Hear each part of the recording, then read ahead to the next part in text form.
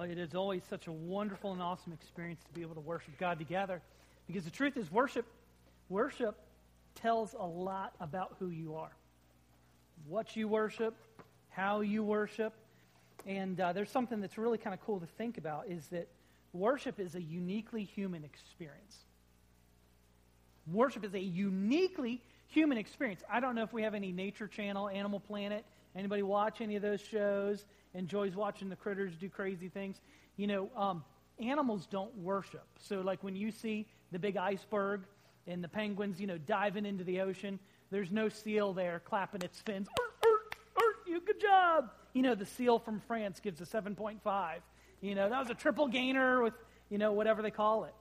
You've seen the pictures of the giant, huge grizzly bears in Alaska. And I love the way Paul Tripp talks about this. He says, you know, you don't see a color commentator when the salmon are swimming and the bear like casually reaches down and brings out like a 40-pound salmon. You know, it's like, wow, Big Brown's having an extraordinary season. You know, he's reeling that thing in, and, you know, then he takes 2 bites of it and throws it to the side. Animals don't worship. We are the only beings in creation that have the opportunity to worship God. And to say, you know, most of the time we think we're pretty big stuff, but worship is an opportunity for us to realize that you are God, I am not. And so we're doing something that the Bible says if we don't do it, the rocks will cry out. But we're the only people in consciously that have the opportunity to worship God, because worship is a uniquely human experience. And so we're going to talk about worship today in the context of Nehemiah chapter 11 and 12. If this is your first Sunday with us, we have been journeying for 6 weeks or so through the book of Nehemiah, and we're rapidly coming to a close next week in Nehemiah 13. But today we'll be in chapters 11 and 12, because now that Nehemiah has rebuilt the walls, and now that he has reformed and revived people's hearts, he's ready to bring his project to completion. And so all the things that Nehemiah has been working for, they get tied up with a nice, neat little bow today. And the way that he ties all of this up is not with some kind of civic ceremony with a ribbon cutting. You know, the mayor comes and they cut the ribbon. He concludes the whole religious reform and the construction project with a great big worship service.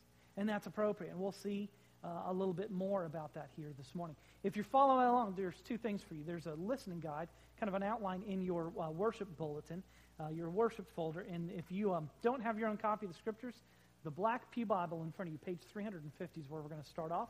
And we're going to cover a lot of ground here in Nehemiah 11 and 12. We're just going to look at a few verses in particular that will kind of summarize where we're going. And the first thing that we're going to see is that now that the walls are built, Nehemiah seeks to repopulate the city. We're told something very interesting in Nehemiah chapter 7, verse 4, that the walls are built, the construction project around the city is done, but the city is basically desolate. And listen, let me ask you just a real simple question. Is God glorified more by a desolate city or by a full city? Let me turn it this way. Is God glorified by an empty church or a full church? Full church. Now, listen, we've got some, especially on the front row, because you all happen to be Baptists, and so we have some room for some extra guests here. Some of you probably could scoot in just a little bit more, and we've got some extra space. But wouldn't it be awesome to be a part of church that is so concerned about the gospel that some of you had to stand in the back? Wouldn't it be an incredible privilege to have to give up your seat for someone else to worship God and hear the gospel? That's a great thing. And so that's what Nehemiah wants. He wants the city of God to be populated. And we see that in Nehemiah chapter 11, verses 1 and 2. Listen to what the Scripture says. Now the leaders of the people stayed in Jerusalem, and the rest of the people cast lots for 1 out of 10 to come and live in Jerusalem, the holy city, while the other 9/10 remained in their towns. And the people praised all the men who volunteered to live in Jerusalem. Nehemiah is trying to repopulate the city. And it says that one of the ways that he needs to do this, the leaders are there. I mean, obviously the city leaders have to be in the city to lead the city. But it is people, with the desolation of the wall, destruction of the city, people were living in the outlying villages. And so it says that they cast lots. They kind of drew straws to figure out who's going to live in the city. And so there's a variety of ways to kind of understand the casting lots. Was this coercion? Nobody wanted to live in the city, and so they had to kind of draw straws to do it. Was it that everybody was willing to live in the city and they had to draw straws because there was only so much space? Or is it saying that they drew lots and the people who were willing to relocate were voluntarily willing to go? I mean, they drew the short straw, but they were glad to do it. We don't know. We don't know. We do know what it says in verse 2, that all the people praised all the men who volunteered to live in the city. There was a willing spirit. And so one of the things that happens, these people are doing something that's not necessarily in their best interest. When you talk about the ancient Near East, you're talking about a predominantly agrarian society. So in order to do agrarian society well, you need land. What's the one thing you don't have when you live in the city? Land. And so if you live in the city and your acreage is out there, what is happening? You are separated from the property that you own, which means all kinds of funny stuff can happen when the cat's away, the mouse will play. And so also, when you think about the way things happen, if you live on a farm and a marauding army happens to be passing through, unless you have like a really big farm, they're probably not going to mess with you. You're probably okay. Because what? All the riches, all the money, all the wealth is where? In the bank, in the city. It's collected there. That's why they have the walls up. They're guarding precious things. And so by moving into the city, they were doing some things that weren't necessarily in their best interest. But they really weren't concerned about their best interest, were they? They were willing to move because the glory of God was at stake. And this is God's holy city and nobody lives there? What does that communicate about God? What happens when you walk into a church and the people who are there look like they're not even happy to be there? It's a problem. And so Nehemiah wants to repopulate the city. And we say something beautiful here. This is a very ancient and pre-Christian Christ-likeness. People are willing to do what is not in their best interest to advance the kingdom of God. You know what that sounds like? Jesus. Willing to do what is not in his best interest, but Father, not as I will, but as you will. This advances the kingdom, so I'm willing to do it even though it's not pleasant and maybe I don't see a particular payoff. And so I just asked a question. In Jerusalem, they praised all the people who were willing to do what was not in their best interest for the advancement of the kingdom. Who would be the people that we would praise like that today? Who would be on our list? Who would be in our Hall of Fame to say, you know what? Look at that guy. He's doing something that's not in his best interest, but he's doing this because this is a tangible way for him to express his love for God. Now, I've got two different points of application. In the first service, which is predominantly an older crowd, I said one of the peoples that they need to be proud of is our young people. There's a really strange way that our culture has changed. And I don't know, young people, if you can appreciate the culture that our older folks have grown up, and I don't think our older people appreciate the culture that our younger people have grown up. Because, listen, if you're over 50, 60, 70, there's a lot of things to be proud about our country. We rid the world of communism and fascism and all these bad things, and we were this kind of like second Jerusalem. God had blessed America, and we were blessing the entire world. That's the worldview, and that's the perspective that our older folks have about our country. So for young people, patriotism is really not a good deal. Because for our older people, their perspective on our country is, man, God has really blessed us, and we've been able to bless everybody. We are this holy Jerusalem kind of times two. For our young people who have grown up where abortion is legal and abuse is all over the place and divorce is rampant, we're not holy Jerusalem. We're the adulterating Babylon. That's what our country is. And so just on that really simple issue, our older generation and our younger generation has a very different perspective on who our country is. And so here's why I said I think young people should be some of the heroes. Is back in the day when your grandparents joined the church, there was nothing countercultural about that. It was expected. As a matter of fact, you might not get a job if you didn't go to church. Because, if you want to sell real estate, you got to be a member at so-and-so Baptist church. You know what has changed in our culture? You might lose your job if you're a believer. And so my plea with our older folks is to understand our culture has changed so much that when young people identify with the church, praise God. Because they have to swim against a culture in a current that is difficult. Do you know who you guys need to be thankful for? Who are the people you need to praise, like the people in Jerusalem praise? It's the people whose shoulders you get to build upon. Listen, every single one of us are glad we got air conditioning, glad we got heat, glad we got this building, and not a single one of you built this building. People who came before you did it. They've set good examples. These are people who have served in leadership capacities at our church for 50 and 60 years. They have the opportunity to be married 60 and 70 years together, and they've cut such a good example for us to appreciate. In our day and age, we've created this class war between old people and young people. And it's not right. It's not right. And so when we think about people who have done things that are not in their best interest for the advancement of the kingdom, don't pat yourself on the back. Look at people that have come before you that have tried to make your life easier and tried to set an example of the right way to go. A lot of things that are different, things that are important as well. And we have the opportunity to stand upon the shoulders of giants. So we see Nehemiah's desire to repopulate the city. While Nehemiah would have never spoken about this in terms of evangelism, the kind of contemporary application for us, how do we populate the city of God? It's not necessarily by relocation. It's by evangelism.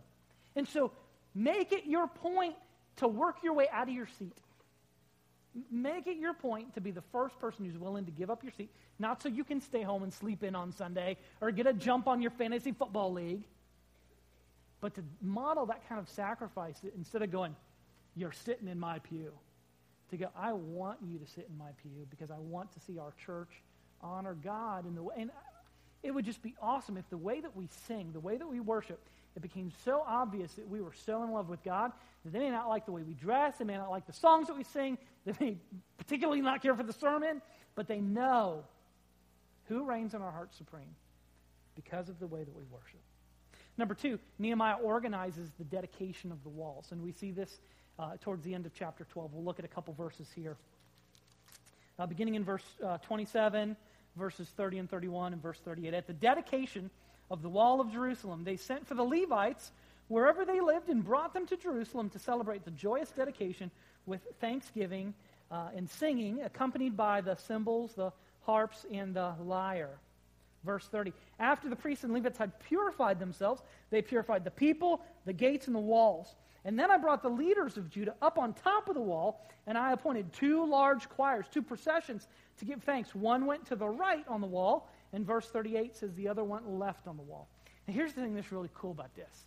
If you go back to Nehemiah chapter 4, verse 3, Tobiah, who is one of the Arabs that doesn't like what's happening in Jerusalem, he comes up with this little mocking chant. He says, oh, those Jews, that little wall that they're building, if a fox jumps up on it, it's going to crumble right down. Well, looky here. What's happening? He didn't say it's just 2 choirs. He didn't say it's 1 choir. He didn't say it's one large choir. He said it's 2 great choirs. And what has he done? He has put them up on the wall. If you can get up on the wall with a bunch of other people, I mean, you remember how the wall of Jericho fell down? They sang and blew horns and walked around it. I'd be like, I don't know about a choir up on the wall, y'all. That may not be the smartest. That's not OSHA approved. But they get up and they start at the southwest corner. And 1 choir goes this way, 1 choir goes this way, and guess where they meet? At the temple. Because now what we begin to see is these 2 choirs sing their praises, enveloping the entire city of God. They're surrounded by praise. It's noisy, it's celebrative, it's festive, it's joyful. When they march to the temple, this is a really special occasion. They're dedicating the walls, and as they're marching to the temple, it means something because the temple occupies a central place in their hearts now because they've been renewed in their worship of God. It's not just a thing that they're going to. It is appropriate that they go to the temple because the 2 motifs, the 2 themes that have reigned supreme in Nehemiah, the walls and the worship, join together in this worship service. Thank God. Don't pat ourselves on the back. Thank God that the walls have been done. Thank God that he's allowed us to worship the right way. And so he talks about how they sang. They sang with gladness and thanksgiving. They didn't, saying, great is the Lord. They sang with joy. They sang with thanksgiving. They sang with variety, cymbals and harps and lyres, with hymns, with songs, whatever that means. They purified themselves. Anybody have a hectic time coming to church this morning? Why does that always seem to happen on Sunday morning? Like, you go out and now you got a flat tire. Doggone it. Your kids were perfect yesterday, but they woke up and they're demon-possessed this morning. Sweet Jesus, what happened? And then you come to church and it happens. You're fighting in the car on the way here, and you open the door once you get on the church property, you're like, hey, brother, prayed for you this week. Liar. Don't even do it. How do you prepare yourself for worship? It says that the Levites, they kind of gathered them from the towns where they were, and it says they purified themselves. But they didn't stop there. They purified the gates and the doors. So who wants to show up for worship early next week to purify our doors, get them ready for worship? We think the only thing we have to do to be ready for worship is have a greeter back there to open the door. Does that purify the doors? Well, maybe to some sense. We're prepared for guests. We're prepared to welcome people. What do you do to prepare? They purified themselves. And before we get to our third point, it's important for us to talk a little bit about worship, because worship is a big thing. We have been talking through this Nehemiah series. We've used the Nehemiah series kind of as a tool to talk about our vision. And you're going to hear this until you got it, until like it's memorized. Boom, boom, boom. We talk about our vision to be a church that glorifies God by building disciples, by building strong families where everyone is encouraged to put Christ first. Truth is, you may not have a family, you might be single, but you know what? You can be a part of the family of God. And we want you. We want you. And so when we talk about our vision and our mission to build strong families, we actually have a build strong strategy. We want to believe together in worship, understand in groups, invest our time, talent, and treasures, live out the gospel, and depend upon one another as a family. And so worship is extraordinarily important for us. It's a non-negotiable. And so the very first thing here for some points that we want to clarify is, number one, that worship must be a clear priority. Here's what I love in this passage. How do we know that worship was a priority? You've got to remember, the Old Testament is different because God was the king and it was a theonomy, not a democracy. God ruled, and so that there was a holy city. There are no holy cities nowadays. Every city belongs to the Lord. But Jerusalem was the holy city in the Old Testament. And so what happens in the holy city is important because it reflects upon God. So desolate city, puny God. And so vibrant city, strong God.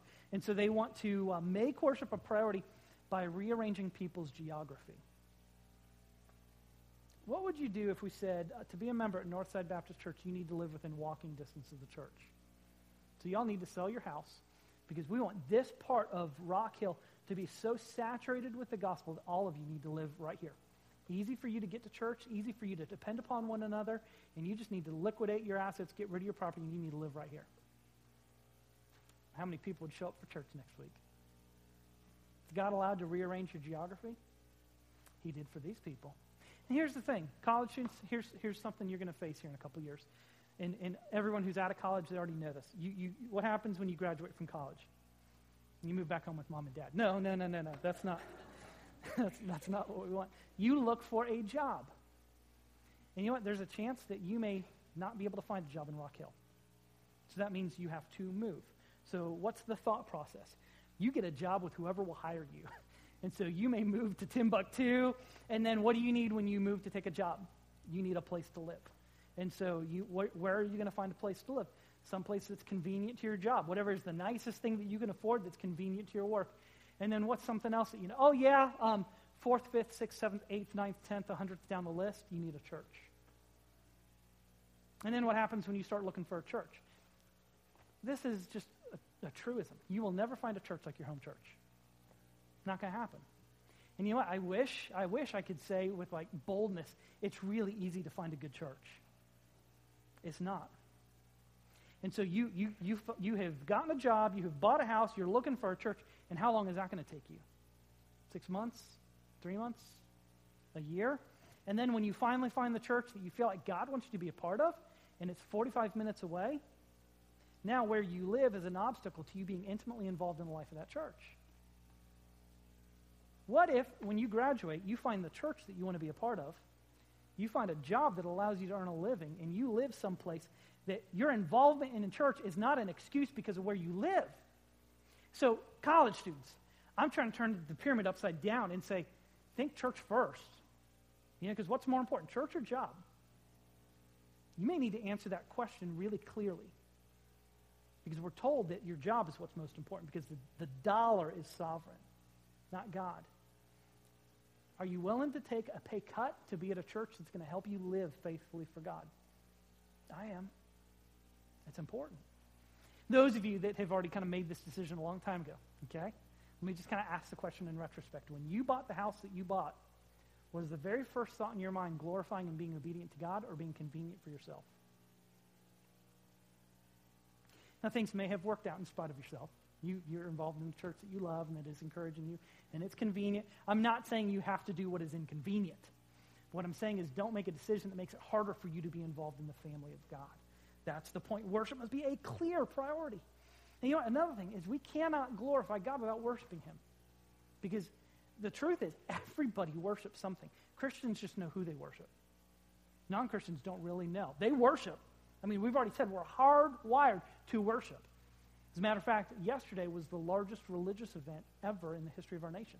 It's called College Football Saturday. So we're going to talk about that in a second too. Worship has to be a clear priority. I love the way Psalm 34:3 talks about worship. It's a great summary. Psalm 34:3, right in the middle of your bulletin, says, "Oh, magnify the Lord with me, and let us exalt his name together." The second thing we see kind of related to this verse is that the object of worship in Psalm 34, but also in Nehemiah's time, the object of worship is the Lord. And in our modern day and age, we live in such an age where everything is customized. I mean, you can get the color of the case on your cell phone that you want. You can get it to play whatever tune that you want for a ringtone.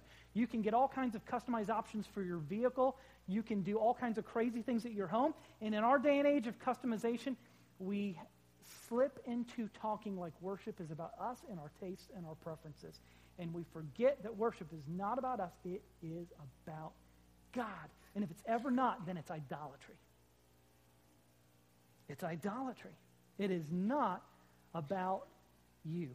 Worship, at its heart, should seek to please God first and foremost. Number 3, as we see both in Nehemiah and in Psalm 34, worship requires someone to initiate leadership. I love this. He says, "Oh, magnify the Lord with me." Nobody else is worshiping, and then whoever me is getting it started, and he says, "Hey, don't you want to be a part of it?" The psalmist says, "Magnify the Lord with me." We haven't gotten there yet, but in verse 44, when it talks about people giving their tithes and their offerings, it says the reason they're glad to make great sacrifices is because they're rejoicing over the priests and the Levites who serve the Lord in the temple. And isn't it odd that if you go to like church staffing websites, the number one staff position that we fight over is worship leaders. And yet here, they're rejoicing over the people that are leading them in worship. Number 4, worship can be private. You can worship privately. You can worship in the deer stand. You can worship on the lake. You can worship on the golf course. But worship properly flowers, comes to its full bloom when it is a communal activity. It means we're together. Psalm 34 says, "Let us exalt his name all by ourselves." It says, "Let us exalt his name together." And that's huge. We need to be together as God's people when we worship. Now, when we get together and worship, it's not always going to look the same. You know, it's kind of crazy. I don't know, any Clemson fans here this morning? No? Okay, good. Josh, I see that hand. We'll have an invitation here at the end. You can repent later on. Any South Carolina fans in the house? Oh, all right. A little more enthusiasm there. Listen, when we talk about worship and we talk about football, it's not a one-size-fits-all thing. And there are some people who think, well, you know, I'm a South Carolina fan. If you're a Clemson fan, then you can't really be a college football fan. Because, like, you have to, like my team and my players, and everything else doesn't count. That's ridiculous, okay? But yet we do that in worship all the time. If you don't sing my songs my way, my style, then you're not faithful to God. And when we talk about worshiping together, here's one of the things we have to understand. It's kind of it's an analogy. I'm going to read this quote because I just think it's too good to miss out. And it's going to kind of come at this issue kind of around the corner and surprise you a little bit. But it's going to talk a little bit about language. And he says that worship is a common language spoken in many dialects. Imagine for a second, and I am not going to do accents because I will always sound like I'm Italian. So I'm not going to do it. Imagine a guy from the Bronx talking to a guy from Cleveland, talking to a girl from Mississippi, talking to a dude in California. They're all speaking English, we think. They're all speaking English, but you know what? It just sounds a little bit different, doesn't it? The guy from the Bronx, you're like, what is a ka? You know? The girl from Mississippi, I did not know there were that many syllables in that word. You know, you just drew it right out.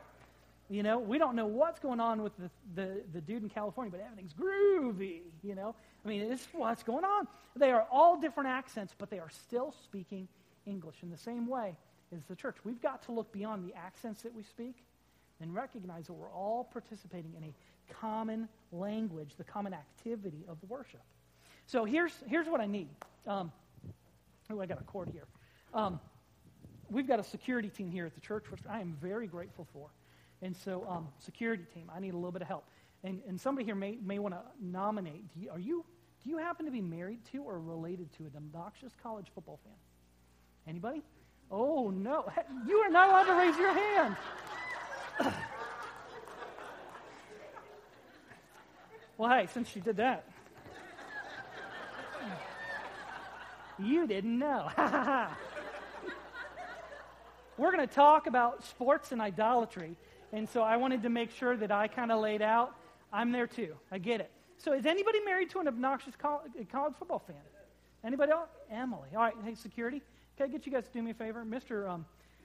Josh needs to join me up here, please. Josh, we're going to go to a college football game, you and I, man. We're going to have a lot of fun. Come on. Now, can I ask what team you cheer for? I don't. South Carolina. All right, have a seat right here. No, right here. Right here. We watched them. Hey, shh. I'm preaching, not you. Sit down. All right. Now listen, there's a lot of things when we talk about worship. There's a lot of things about worship we can learn from idol worshipers. And you know, the truth is, when we talk about college football, and I'm just as guilty as anybody else. It is, I'll put this on your sleeve so it doesn't get you. Yeah. When we talk about college football, we really are talking about a worship service that happens. And it's a worship service for a variety of reasons. You know what we learn from college football fans? We learn that when you worship something, you talk about what you love. How many of you have found it easy, no matter what the conversation is about, you can bring it back to Clemson football? You know, there is a way that you are going to get South Carolina football into the conversation. And so, you know, you talk about what is important to you. No, we're working here. What size shoe do you wear, man? Oh, let's see here. So you talk about what you are interested in. There's another way that you can tell what somebody worships, because you spend money on what you worship. So anybody have like a college-themed lawn chair? Anybody have a college-themed cooler? Anybody own those obnoxious fans that you put on your car and you drive around on game day? You know, so everybody, in case they don't know that you're a fan, they now know that you're a fan. Some people have watches too. Yeah, I have my watch on, thanks. So you talk about what you are interested in. You spend money on what you are interested in. And you even, let's fix the talking about what you're interested in. Now I'm ready to get into my sermon. I've got about 45 minutes of a couple points that I want to make. So here's the thing. All right, you can just shake your head, okay? Because, let me get some more here. When you think about watching a college football game, part of the thing that is fun about a college football game is being able to celebrate when something good happens. And what do? You stand up. Can you stand up for me? I'm just going to say no. He could probably break the tape. I didn't put him in that hard. But could you imagine trying to watch your team all by yourself and not even by yourself being able to now you can celebrate in his cranium, but he can't raise a hand. He can't stand up and jump. He can't shout. Because one of the things that we realize when it comes to secular worship, we like to be together with other people that like the same thing we do, and we like to kind of express it. And so, you know, the truth is when we think about, I'm going to let you out of here, and you're going to peel the rest of it off yourself. But would it be fun to watch a college football game like this? Not being able to celebrate, not being able to jump, not being able to raise your hand? It's not, because I have to do it. Yeah, you have to. You express what you worship. Sorry. You express, I think we're going to get you out of here. There we go. Thank you, Josh. A hand. I got you. You're all right.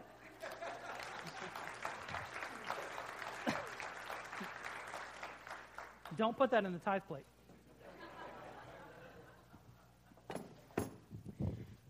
We talk about what we love.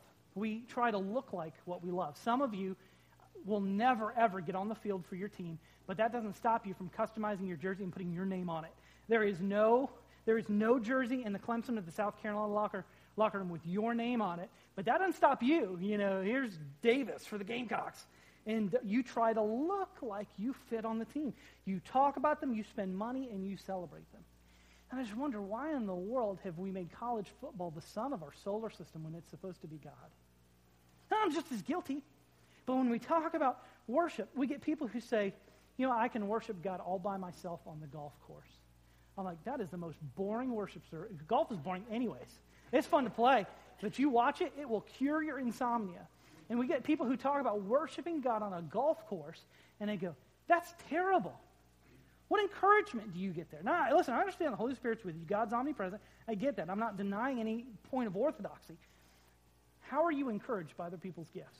Where is their fellowship? How and who are you serving besides yourself? What kind of discipleship is happening when you're by yourself? We're supposed to be together as a family. That's the predominant metaphor that the New Testament uses for the church. And that doesn't mean you just show up for the family reunion once every 10 years. It means that you're actively engaged, doing what you're supposed to do as part of the family. And so worship properly flowers most beautifully and most fragrantly when it's done communally. Number 5, worship, in order to worship well, requires advanced preparation. We talked about this a little bit when we talk about how do you prepare for worship. Let me read some verses here. Chapter 12, verses 43 through 44 and 47. It says this, on that day, they offered great sacrifices and rejoiced because God had given them great joy. The women and children also celebrated, and Jerusalem's rejoicing was heard far away. Verse 44, on the same day, men were placed in charge of the rooms that housed the supplies, the contributions, the first fruits, and the tents. The legally required portions for the priests and Levites were gathered from the village fields because Judah was grateful to the priests and Levites who were serving. Verse 47, so in the days of Zerubbabel and Nehemiah, all Israel contributed the daily portions for the singers and the gatekeepers. They set aside daily portions for the Levites, and the Levites set aside daily portions for the descendants of Aaron. Then in chapter 13, verses 1 through 3, they read that in God's law, the Moabites and the Ammonites really have no part in the city of Jerusalem. And so they deport all the people who are not ethnically Jewish because they know that this is an issue of obedience to God, and to be prepared for what they needed to do, this is what they needed to do. It requires advanced preparation. I love the way verse 43 talks about it. The word rejoice is used 5 times in that one verse. It might be a tradition, but don't let it be a tradition that's boring. Don't let it be a tradition that's joyless. They rejoice, and it says that they gave sacrifices. So when you say sacrifice, you already know, like, this costs you something. But it doesn't say that they gave a sacrifice. It says they gave a great sacrifice, so that really cost them something. And it says that they rejoiced over the ability to make a great sacrifice. That's how they were prepared. Some of you don't even carry, like, cash or a credit card, nothing. So, like, you can go, man, I want to give to God, but I got nothing. Sometimes it requires advanced preparation, and that's why we're glad we're making use of technology to try to make that kind of financial support easier. Verse 44, someone obviously did some Bible study because all these things that they're supposed to provide for, the contributions, the first fruit, the tents, are all things that were prescribed in the law, in the Torah. And so somebody did their Bibles. They said, here's what we need to do. We need to put people in charge, and the gifts need to come in. Now, we know that Jerusalem at this time was going through a famine, so this was not the economically most prosperous time, and yet the temple was provided for. And in verse 47, did you hear the word that's repeated? It says, in the days of Zerubbabel and Nehemiah, all Israel contributed the daily portions for the singers and the gatekeepers. They set aside daily portions for the Levites, and the Levites set aside daily portions for the descendants of Aaron. This was not a one-or-done sacrifice. This was a daily issue, and this brings us back to our third and final point. At this point, it really sounds like Nehemiah's done the wall. the religion has been revived, worship has been restored, and they lived happily ever after. And by the time we get to chapter 13, verse 3, and we put the period at the end of the sentence, that's exactly what we get. Now, what we need to realize is the rest of chapter 13 is going to end on a different note. We'll hear about that next week. Your efforts at honoring God are never a one-and-done deal.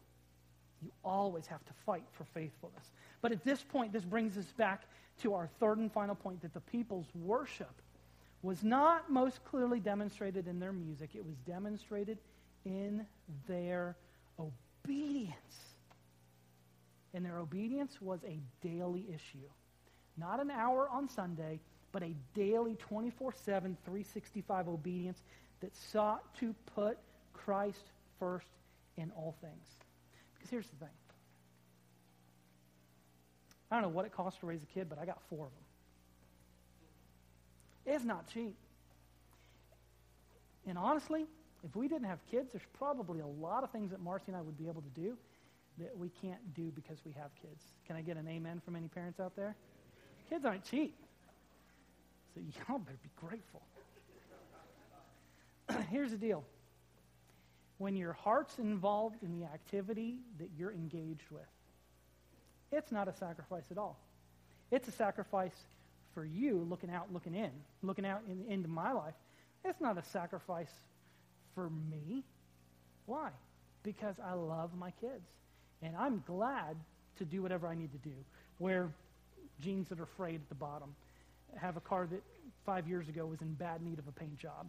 To, not patch the drywall hole in the wall that we need to patch because we want to take care of our kids. It's not a sacrifice. And in the same way, when we talk about church, there are some people that get this whole thing built up that, I got to do this, I got to do that.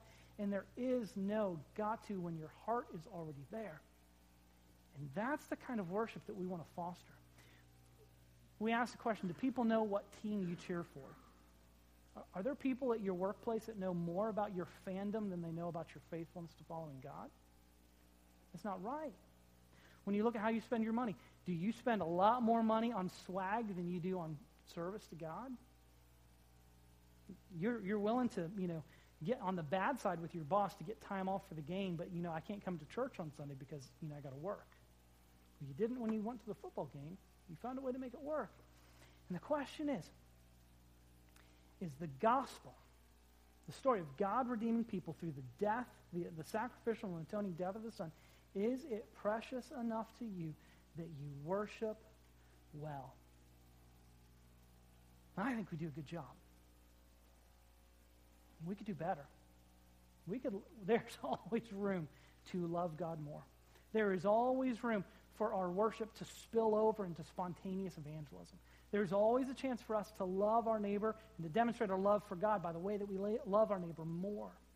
And that's the kind of church that we want to be. As we talk about building strong, it is important that we believe together in worship.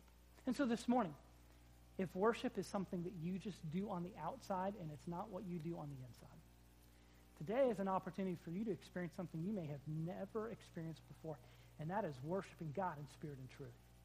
Because the Bible says that he seeks for worshipers, not just people who go through the motions and follow their traditions, but in their heart have a saving relationship with God, have trusted him personally. And so today, if worship is more a tradition and a rote ritual for you, it doesn't have to be. You have the opportunity to worship with a kind of overflowing joy that God talks about in the book of Nehemiah. And if they can have that kind of joy in worship before Jesus even came, what in the world is our problem after we know what he has done for us? And so today, I pray that if you need to have conversations about reform to your worship practices, that you would do that you would catch us after the service and we could have that conversation. There's not enough time for us to sit down and talk during a song. And so we'll make an appointment with you and we'll be glad to have those conversations because we think worshiping God is the highest calling in our life. Pray with me, please. God, we admit that we are idolaters and that there are all kinds of ways in which we make things that really shouldn't be priorities, greater priorities than you. And so, God, we come before you and we ask that you forgive us. And God, we're grateful that because of the sacrifice of your Son, that if we are truly repentant that you have already granted the forgiveness to us. So God, even more than the grace of forgiveness, we ask you for the grace of restoring to us joy in our worship. Help us to love your Son. Help us to love your Spirit, to love your Word, to seek to know you more and to make you known more. God, may we not divide our lives up into here's my worship life and here's my outreach life and here's my evangelism life. Let it all just overflow out of a loving and gracious and thankful relationship that we have with you. So God, thank you for loving us. Thank you for demonstrating your love by sending your Son to die for us. And thank you for giving us a new life that we can live for your glory alone. In Jesus' name we pray. Amen.